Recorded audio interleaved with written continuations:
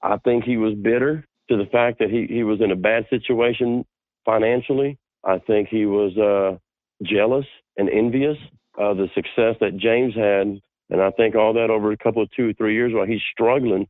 You know, I mean, I had 20 years to think about that. And I was like, man, I think all that just compounded on him. And he just went over there and just had enough and shot the guy, man.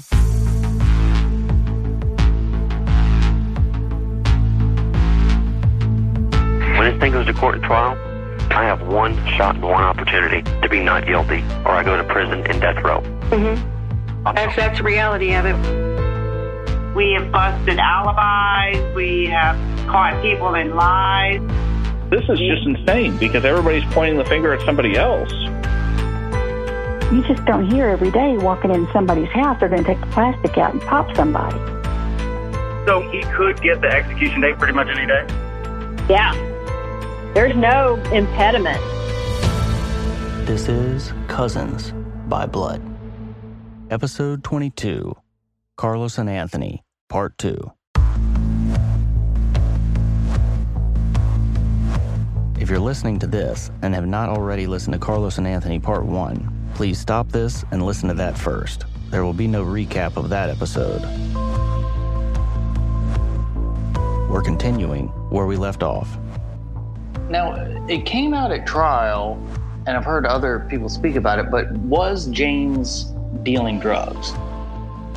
Not to my knowledge, no. I've heard it too. Even the people that I've heard it from, you know, who said that? You know, they're like, that's what they said. Well, who is they? And Sylvia told me, well, you know he was doing drugs. And I told her, I mean, she called me for the first time. I hadn't spoken to her in almost 20 years. Now I talked to her 2 weeks ago, which I thought was very alarming. You know, I know there was a motive for her to call me after 20 years, so there's something to it. But nonetheless, I was like, she said that he was dealing drugs. And I said, man, you know, did you personally exchange drugs for money or money for drugs with him? Of course, the answer was no. I'm like, well, you know, you're not in a position to say that. It's all hearsay. He doesn't have a criminal record. No. Not under investigation by any narcotics officer or FBI or what do they call DEA. So, I mean, I don't know, you know. However, at trial, Ivan's attorney asked the lead detective this. Based on the totality of your investigation, including the crime scene, your interviews with family and friends and suspects and other police officers, have you pretty much formed the conclusion that Mr. Mosqueda was a drug dealer? To which the lead homicide detective replied, quote, yes, sir, unquote. Anthony did not testify at Ivan's trial on the matter, and you'll remember Anthony was in jail at the same time as Ivan in November of 2000. Ivan brought that up in the jailhouse tapes. I'm uncertain if he was still incarcerated at the time of the trial or not. He never sold any drugs for me or anything like that, you know. And James don't even smoke weed or anything. You know, I was a smoker from back in the day, and James doesn't do drugs. He's very athletic, a boxer. I mean, everything. You know what I mean? So, you know, just like I told him on trial, no, I have no evidence of James being a drug dealer. Carlos did testify, and the prosecutor seemed to have fun with it. This is part of Carlos's testimony, being read by actors. And I think you'd agree with me that it's fair to say that there are a whole lot of names that keep surfacing on this. So maybe we can understand the players. Maybe we can get a cast of characters. Could you help me with a little interactive exercise? Sure. And kind of my idea, and you may not know all of these people, but certainly some of them you can help me with. We call this exercise Name the Doper.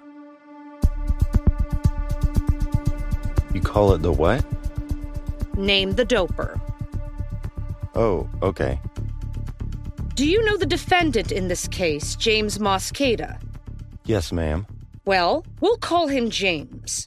Would it be fair to characterize some of his activities as involving illegal substances or drugs? Could he fairly be considered, at least in some of his activities, to be a doper? A doper? Like he does dope? Or what do you mean? Let's start with selling dope. Let's deal with that. Is that a fair statement? I mean, I used to know James to sell dope. Yes, ma'am. So, he's a dealer. And you don't know if he's a user, according to you. Is that right? Is that fair? I thought he was a mortgage broker. Okay. You know somebody by the name of Anthony Fonseca? Oh, very well. Is it fair to say he's a doper? Yeah, you could say that. And by being a doper, I guess that means both a user and a dealer. Is that fair? You could say that's fair. All right, he's a doper. How about Chris Head? Do you know that name? Yes. Where do you know Chris from? From Pleasant Grove. Would it be fair to his character to call him a doper? Oh, yeah, a doper. Yeah. Okay, fair enough. Now, he's got a brother that goes by Buck, doesn't he? Yeah. Buck, yeah. Where do you know Buck from? From Chris Head. Which one is the older brother? Chris is. What? Does Buck have a real name, or is that just a nickname? He's Jason Head. He's Jason Buckhead. I wouldn't be doing a discourtesy to suggest he's a doper now, would I? I've known him doing dope. Yeah, you can call him a doper. All right. Does he use two? Because according to you, you are not a true doper unless you use and deal, right? So he does both. No, he's a doper is a guy that does drugs, and a dealer is a guy that sells drugs. Okay. Well then, I misunderstood your distinctions. Well, I can just tell you we all used to deal dope, so you could probably put my name up there too. All right. Let's take a break from that for a moment. James, did he ever try to get Ivan Cantu into the mortgage business? I wouldn't say get him into the mortgage business. I'd say to come work for him so we can make some money. By the way, is this a legitimate business, or is it some kind of underworld thing, or something that's to hide money? Is it a legitimate business? Oh, yes, ma'am. So, in your judgment, James has a legitimate job where he would broker mortgages for people trying to buy houses. Oh, yes, ma'am. And that's what you were being offered. It was a real life job. Yes, ma'am. That law-abiding people actually participate in. Yes, ma'am. Is that right? How successful was James? At the mortgage business? Uh-huh. Very successful. I probably shouldn't assume, so I won't. But did you ever see, like, his financial records, or would you make impressions just from what you observed? Yeah, he would show me things. He would be proud of making maybe close to 20 loans that month. Yeah, he would show me. Did you ever see anything like checks or check stubs? Oh, yeah. Any figures kind of stick in your mind? Something big and impressive? $27,000 a month bring home. Yeah, that's pretty nice. Now, talk is cheap. Did you actually see documentary evidence? I mean, he would show me checks of this is what he made, and this is how much they grossed, and this is how well they are doing, and this is why I should come work for him. I guess my real question is, even if we assume that James was a dope dealer at the time of his death, he still had a significant legitimate income stream also that could have supported his lifestyle. Yes. Yes, ma'am. I spoke with Ray Sanchez, James' right-hand man in the mortgage business. He denied any knowledge of James' drug business, but he did confirm in the time leading up to the murders, James' mortgage business was very lucrative. And again, why James' drug business is a crucial element of this case is because if James was a major drug dealer that dealt in large quantities, then that could provide motive for someone else killing James. So we need to determine what is really true and what is not about the quantity of drugs James was dealing. Well, this is what the wife of another one of James' friends remembers. Her name is Melissa, and her husband's name is Monty. And he met James through... Monty got on at a company called Westcott Communications, and James and Ivan were already working there, and that's how James and Monty became so close. And then since then, they've been pretty tight? James and Monty were tight until the very end. I could never understand why Monty's phone wasn't seized, and I couldn't understand why Monty was never questioned, because if they had taken James's phone, Monty's phone number would have been on there more than probably anybody's. Did you see drugs in James and Amy's house that they were living in at the time of the murders? Yes. And where was the drugs? I don't know if it was considered to be. I couldn't really tell, and I wasn't really trying to act like I was being nosy and just like look, and be. It it could have been like a laundry room or it could have been a closet. It's been so long, like I really can't remember. I just looked at it and saw it, and I knew what it was immediately, but I don't really know what room it was in. I don't believe it was in a bedroom. I think it was in more of like a closet, like a walk-in closet. But that was no little nickel and dime operation. You know, burlap bags full of marijuana, you know, big bulks of marijuana. I don't really know that much about how much money you could get from a burlap bag of marijuana, but there were multiple bags of that. How big of burlap bags are we talking? Like one I could get in. I'm 5 feet tall, probably 3.5, 4 feet tall, you know, 2 feet across, you know, like just a burlap bag that feed or something would come in, you know, the size of a feed bag. Damn. So I couldn't understand why the police didn't find that when they searched James's house. Like, where did that go? Just always was wondering, like, who got that out of the house? Like, where did that go? Right. Where did that go? So it would seem that even though James was making good money through his mortgage company, he was also moving serious weight through his drug business. It has been speculated that he was laundering the drug money through the mortgage business, though I've never seen any evidence of that. Although the lead homicide detective testified that James' home computer was confiscated and, quote, analyzed by a computer analysis team, at trial when Ivan's lawyer asked, "Did you employ, say, financial experts or forensic financial folks to explore the legitimacy or lack thereof of these mortgage deals that Mosqueda was involved in?" To which Detective Wynn responded, "You mean hire someone? Is that what you're asking me?" Or, I'll bet in a department as big as Dallas, you've got economic crimes detectives or analysts, you know?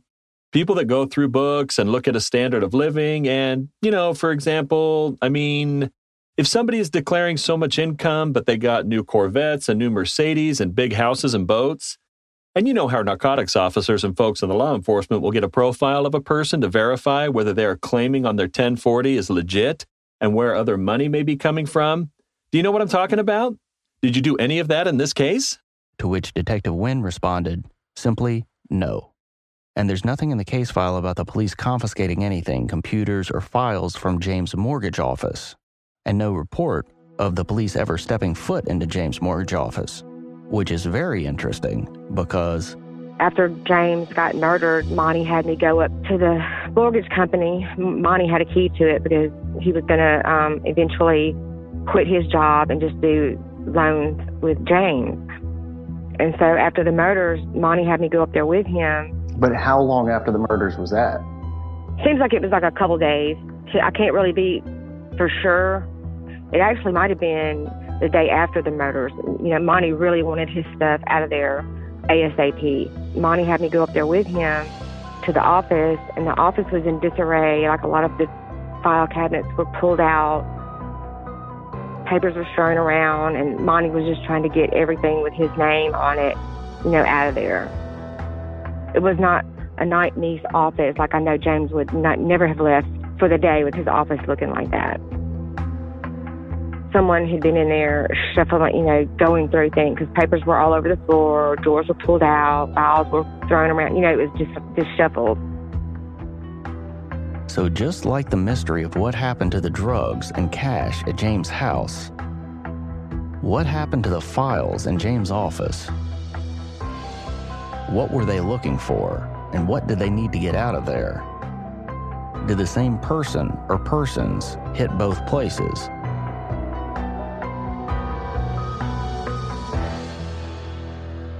As of now, I don't know, but let's get back to Carlos and Anthony.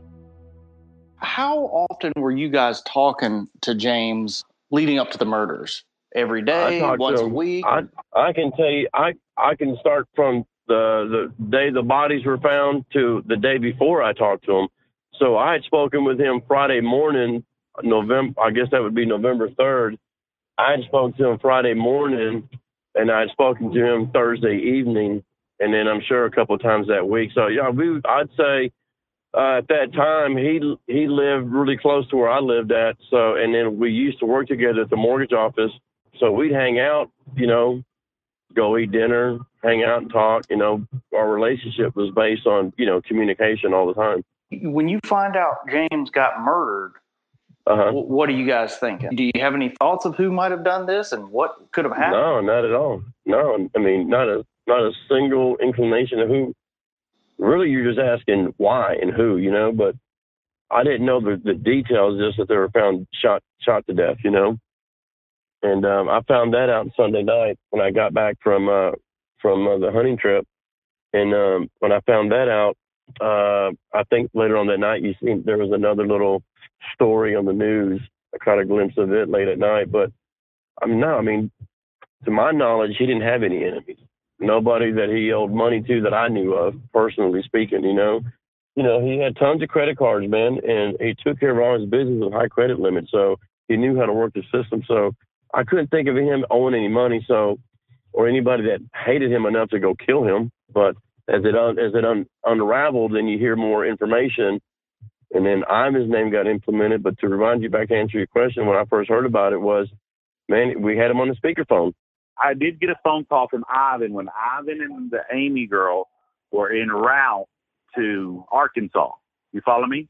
And I'm like, man, did you not hear about James and this and this and this and this? And he's like, yeah, I just heard about it. And I'm trying to figure out what's going on. He goes, but, I ain't coming back here. I ain't coming back there. I'm with my new fiance, and I'm going to go meet her parents and this and this and this. And, I'm not turning around for all that. And we're like, what the fuck did you just say?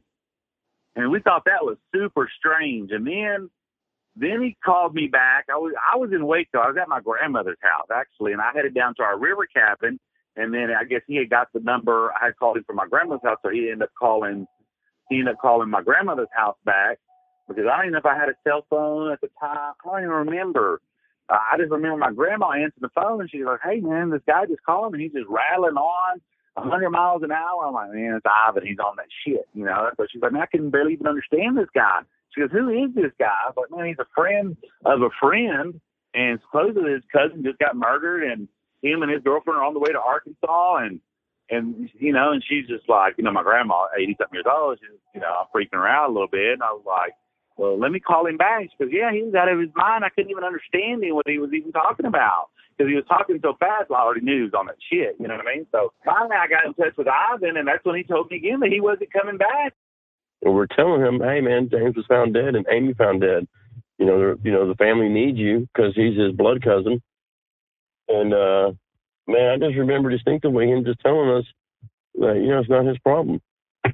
He's got other things he's doing right now. And probably whatever happened to James, he had it coming.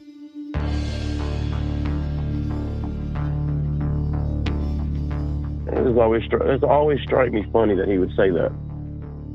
So anyways, and then he calls and gives me this full-blown story, and I couldn't tell you word for word. I can just tell you parts of that I remember, about some pizza delivery guy showing up at his house with this list of people he's going to start killing, and if not, because James owed so much money, and he shot a bullet off in the deal to give him warning, and this and this and this, and I'm like, what the hell? And I'm looking at Anthony, and I'm like, dude, this is not sounding good, what he is saying here.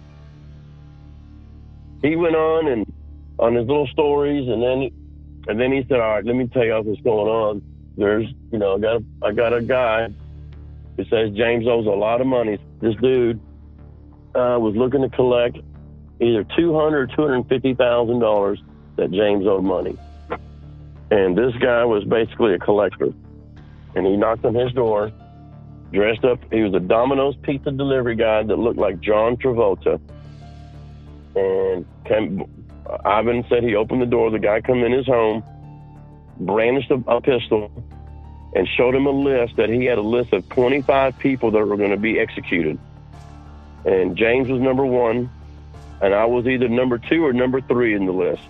And I was like, why in the hell am I on the fucking list? And he's like, this is what this guy said. And he was just going through this story.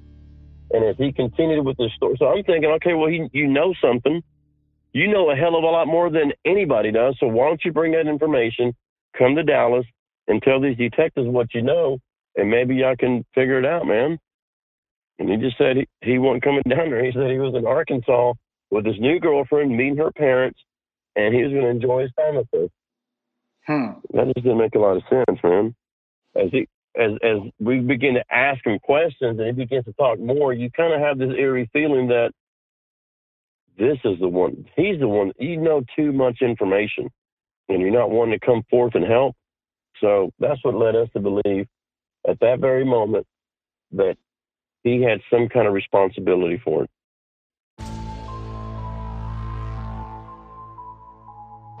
And then the detectives come over to Carlos's house to speak to me, the homicide detectives. And when we told them we just got off the phone with Ivan, they asked us, can we get him back on the phone? Did the detective call you about Ivan, or did you call the detective? How did the detective wind up coming over to your house, I guess? Man, I don't know if he called. He had to call me. I don't really remember, man. To be honest with you, I just don't really remember. I just remember I talked to him a couple of times and to give them whatever information they asked for. And then they said, hey, can you get in touch with Ivan? I'm like, well, yeah, I can call him, you know. And then I told him the story that he had gave me in Waco. And they're like, can you get him to tell you that story again? I'm like, well, yeah. And they were like, we're coming over. I'm like, well, come on. So we got him back on the phone. Both detectives was there. It was a Detective Wynn, the black officer, or the black detective, and then there was a Hispanic detective. So they were in that office when that speaker was on, and we had Ivan. He didn't know the detectives were there, but we had Ivan recant that whole story all over again. And he did. Man, all he did, yeah. He wasn't holding back nothing. Was he mixing around the facts of the story, and was it, coming out all? Well, I mean, there were his facts, It's his story. Man, he's always, anybody that knows him or got to know him, after a while, you kind of figure out he's a sensational storyteller. He's enthusiastic, sensational storyteller. He's a great salesperson. And it just sounded like one of these, another goddess's story, like he has some elaborate stories, man. This is some make-believe, made-up story, because Ivan could really make up some good stories. You know what I mean? He could sell you the fucking dream, man.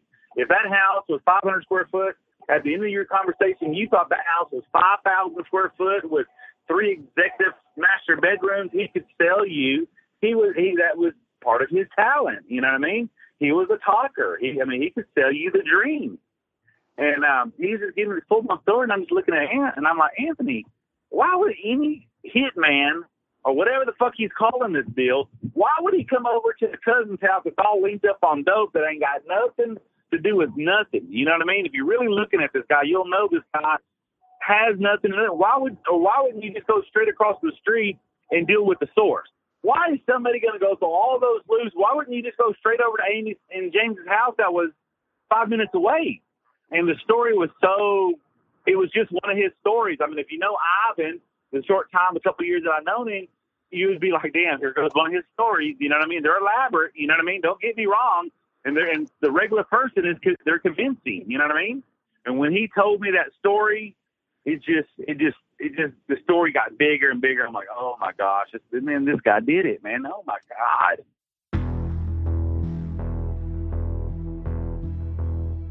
He had a way to bullshit people, man. So, when I hear all these stories, I also know Ivan on a different level, and I know he's got the capability to tell you a sensational story that is just believable. There's a knock on the door, and I briefly look out and I see that there's a gentleman standing there. I could tell that he was holding a pizza box and wearing a Domino's pizza shirt. When I answer the door, he comes bum rushing in and forces me on my knees and puts a gun to my head. And unfortunately, because I know that, it's hard for me to cross that out and consider what he's saying and could it be true. Man, it's just, when I hear Sylvia say what she had to say, and I hear you saying, touching up on a few highlights here, I hear it, but I'm also thinking in the back of my head, man, is this the way, is this what he's going off of? And with all he needs is a little bit, and he can make a truly sensational story from the ground up. He's roughly about 6 feet tall, kind of, he's a Hispanic-looking guy, but he kind of also looks white, and his hair's kind of pulled back in a ponytail, and he's wearing dark black rimmed glasses. My first response was, who the hell are you? And that's when he tells me that James owes a lot of money, and that that $50,000 has been paid. He still owes $250,000. And am I coming back to James's mortgage company to help him close loans? I mean, even when you know it's not right, it's believable. It's like, wow. If there's any truth to what he's saying, and he's the wrong man that's behind bars, then, Godspeed, to help him get out of there. However, you don't know him other than a client, and maybe you've seen him in person and talked to him through the glass. I don't know. And, he man, he's a good talker, man. And I'm not trying to make him sound like to be the bad guy. Just know who you're up against, because he's incarcerated and he's trying to get out and paint a different picture. But if he was out here in the world and you tell him, hey, tell me about that trip you went into Jamaica.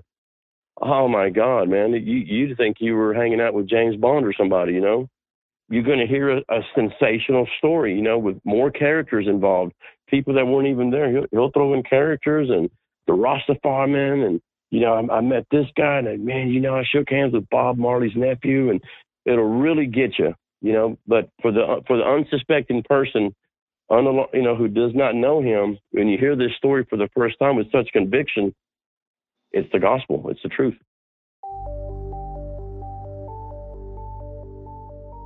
Elaborate.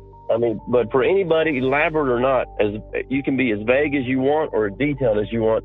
If you know that kind of information to any degree, you should be the prime person who comes up and helps law enforcement to help solve this case, in some capacity.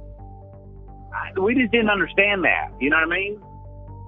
So, I know it's been 20 years, man, and when I spoke to her, she's pretty set that her son is innocent. He was framed, and, but there's just too many variables you just can't explain. It's like, man, I hear what you're saying, but gosh damn.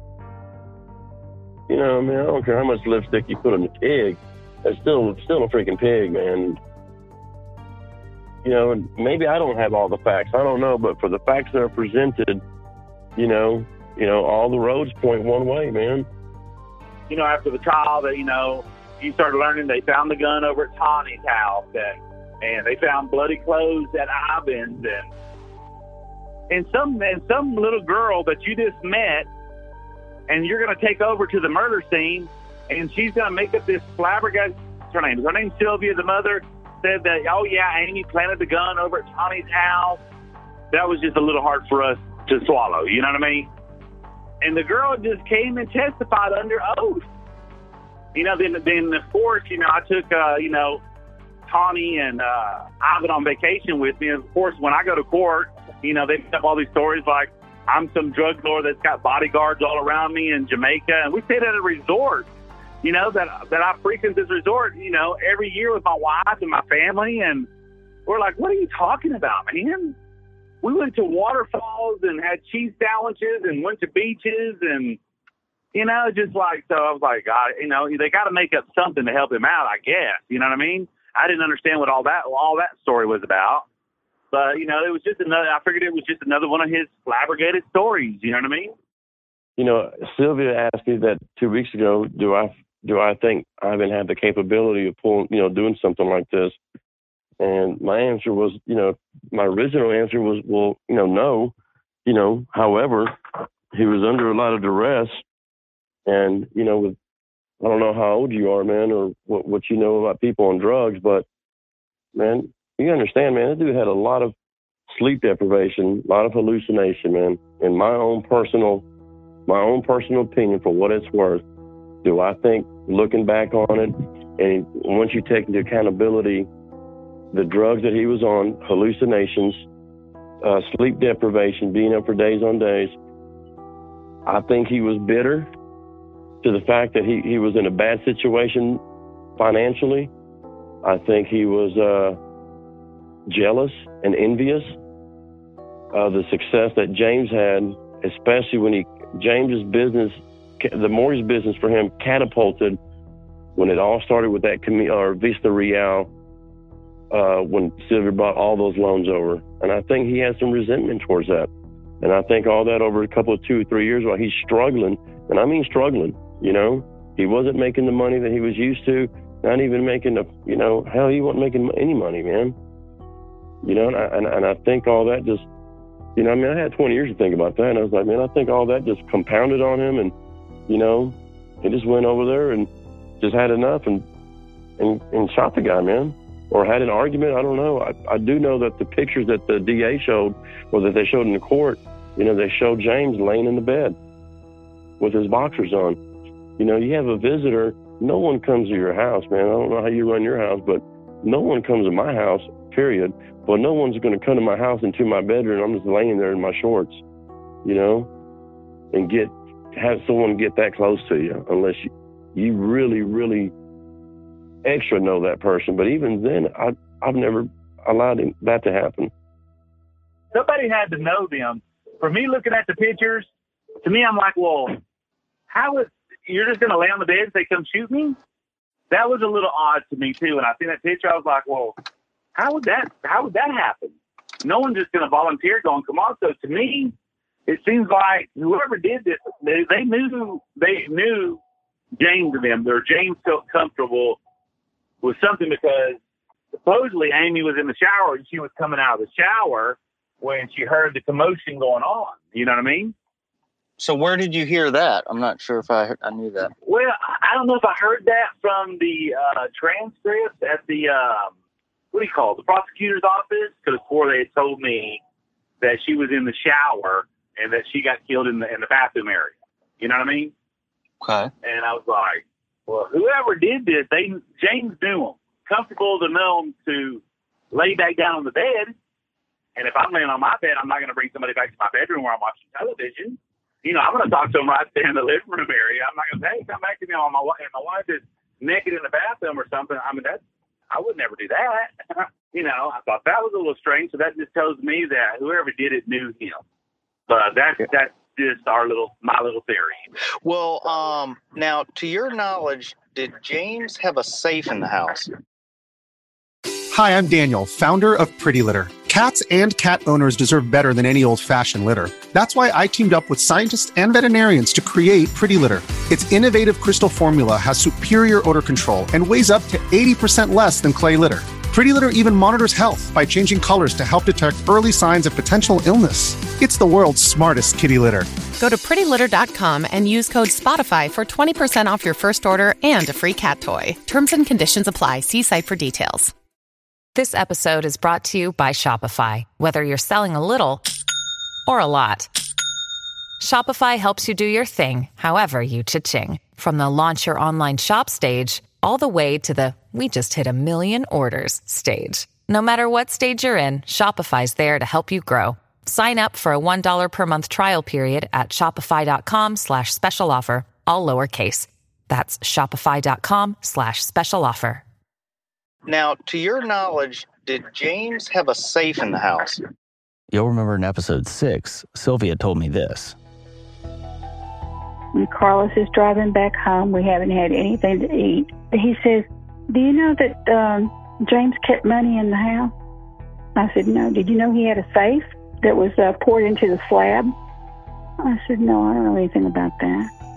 He says, yeah, he always kept $35,000 cash on him. Now, he's making small talk. The last thing I'd be telling people is that I know he kept money in the house. If James had a safe in the house, he's not going to tell anybody. He was smarter than that. Have a safe in the house? If he did, James would never tell anybody that. So I couldn't tell you if he did or he did. James is not that type of person to tell you any information like that. Absolutely, period. And don't ever let anybody tell you different that you talk to them, because if they told you he had a safe, then they're lying, because he would never, ever say anything like that. If you know James, he does not put his business out there, brother, like that, period. Both Sylvia and Carlos can agree on that point. So whether Carlos ever told that to Sylvia, I don't know. That's what Sylvia says, but I can't prove that. Now, did you have a key to Ivan's apartment on the keychain on that Mustang? No, I had the transmitter and the key. And the Mustang key. Right. Okay, there were no other keys on that key ring. No, it was just a transmitter and the car key. Like I said last episode, the key Sylvia testified to seeing on Ivan's key ring was never confirmed to be Ivan's apartment key because they already changed the locks when Sylvia went back over there. There's no way to prove that Anthony had that key, so it's just Ivan's word versus Anthony's word on that. But what about Carlos knowing Amy prior to the murders, as Sylvia and Ivan have suggested? Did you know her before they started dating at all? No, and the funny thing about it is Anthony talked to Sylvia in the last couple of weeks today, asked him about a post that he had put up about Ivan or something, and she wanted him to take it down or something like that. And, Sylvia is just living in la-la land. Of course, if it was my son, you're with your son, you know what I mean? You're cutting for them, you want to stand behind your son, but when it comes to something as greatly deal as he did on this situation, it's a pretty bad deal. You know what I mean? And so she says, Ivan said that I used to know her from Baby Dolls. I used to be a manager at Baby Dolls. I'm like, that's the first I heard of that. You know what I mean? Never seen that girl before in my life, before Ivan brought her around. But other than to answer your question, no, like I said, I only seen her a couple of times, and we maybe exchanged a few words. Now, the only other time that I did see her was at the courthouse when the trial was going on, and but we really didn't get to talk. And that was really the last time I've ever seen her, heard from her. I don't know if she lives in Dallas or where she's at. I couldn't even tell you, man. And in Amy's interview, she also denied knowing Carlos prior to the murders. I checked with Baby Dolls to find out if they could tell me if Carlos and Amy worked there at the same time. But the manager said their records only go back 7 years. So while Ivan and Sylvia are suspicious that Carlos and Amy knew each other prior, I'm not finding any evidence to support that. And although I've worked with genealogists to go up Carlos's family tree to determine if he did have a great uncle that died in Waco around November of 2000, without having a name of that great uncle, we haven't been able to confirm or disprove that through genealogy. So while I haven't been able to verify Carlos or Anthony's alibis for the time of the murders, I also can't disprove them. And I'm not sure if Carlos and Anthony were being completely truthful or not within their interview, but I cannot prove they were being willfully dishonest. So after working on this case for nearly 2 years, I have not found one piece of hard evidence that tied Carlos or Anthony to having any involvement in the murders or setting up Ivan. Unless I receive or come across additional information that leads me back to them, at this point in my investigation, I have to cross Carlos and Anthony off my list of persons of interest and head in the direction that has more questions that need to be answered before Ivan is put to death. I forgot to tell you, and I'm just now having a flashback on this. James's father asked me to meet him at the house on Gibbons where they found the bodies. And I looked at the spare bedroom that was across from the office. And the bed looked like somebody had slept in it for a month straight. And she asked me if I knew this Frank guy, and I said, no, I don't. She says, well, he's been here a couple of weeks, and he's staying over here.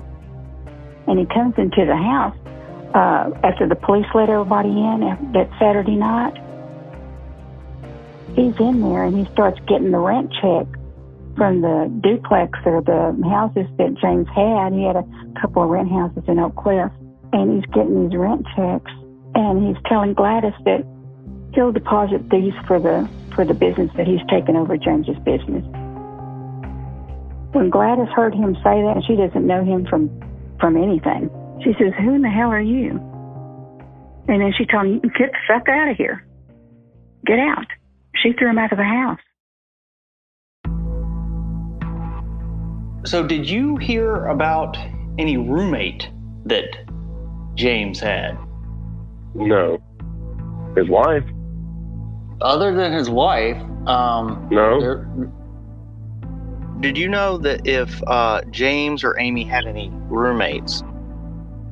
If James or Amy had any roommates, no. James is not the person to have anybody really live in his house. As far as I know, he's just that type of guy. You know what I mean? There was this guy, and I think that he might have worked with you at the mortgage company by the name of Frank Perez. Does that name sound familiar? No. Frank Perez? No, Frank Perez. Yeah, because it's interesting that at least Frank Perez, I haven't talked to him yet, but he says he was living there about 3 weeks right before the murders. Really? You'll also remember Amy Head was good friends with Amy Kitchen, so I asked Amy Head. Did you know anything about, I guess, a roommate that James and Amy had prior to the murders? Who's the roommate? They didn't ever have a roommate. So who is the roommate? The roommate was a Mr. Frank Perez. That's news to me. I've never known anybody to live with James and Amy. I would think I would have known. I know one thing I did know about James and Amy, they were very private people, and only a certain amount of people were allowed at their residence. That's what I know 100%.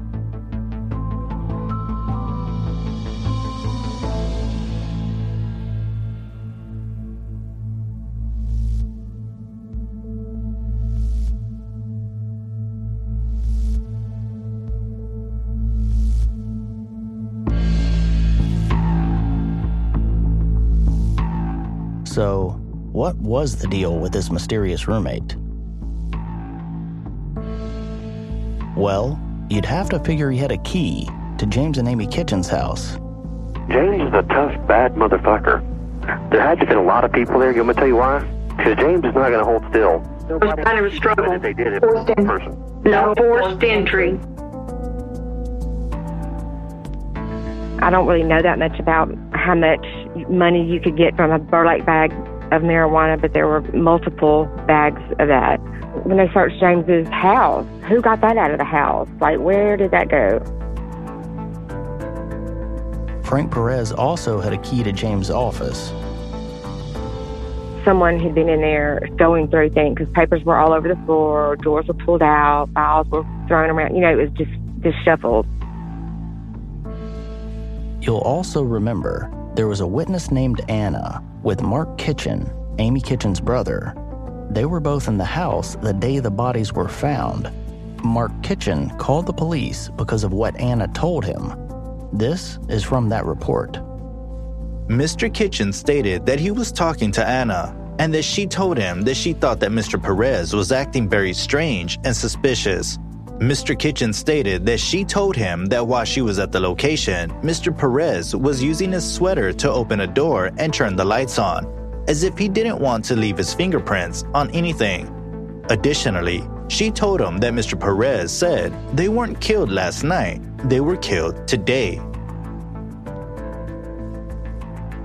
Now, how would Frank know that? Earlier that day, Frank's alibi was that he was hanging out at a car dealership with his friend Dino. But does that check out? But do you recall Frank coming up to see you at all that day? It would have been the day, actually, I think the bodies were found. No. I don't. Well, that's interesting. So, and how certain would you be of that? I mean, pretty certain? I'd be honest. Yeah, about 100%.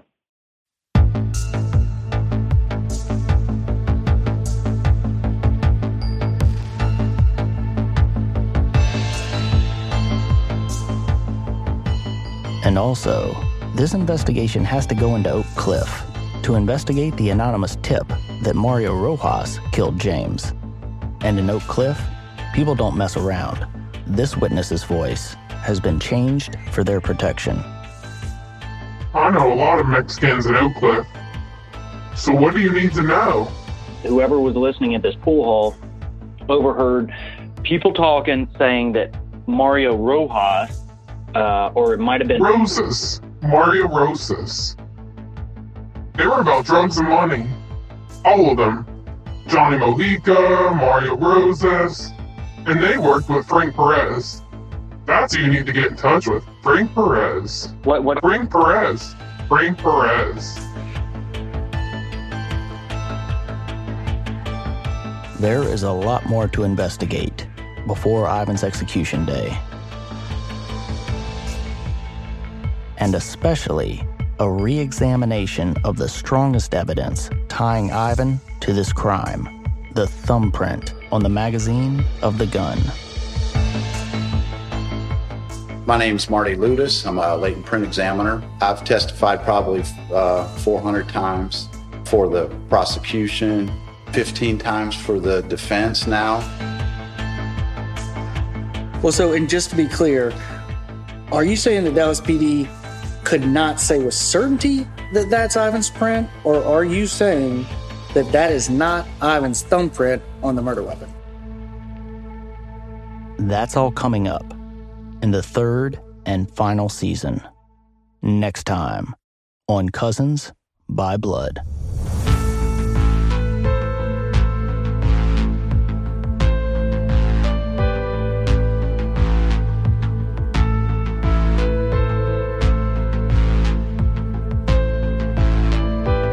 If you're a fan of the podcast, please give a 5-star rating on iTunes. To find out more about the case and to see pictures, follow us on Facebook, Instagram, and Twitter at Cousins by Blood Podcast. If you have any information about this case, you can email me at cousinsbybloodpodcast@gmail.com.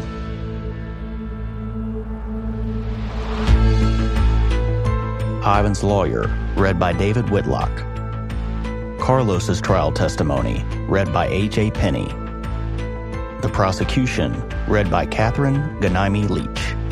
Mixing and mastering by Jody Abbott. Thank you for listening, and stay tuned.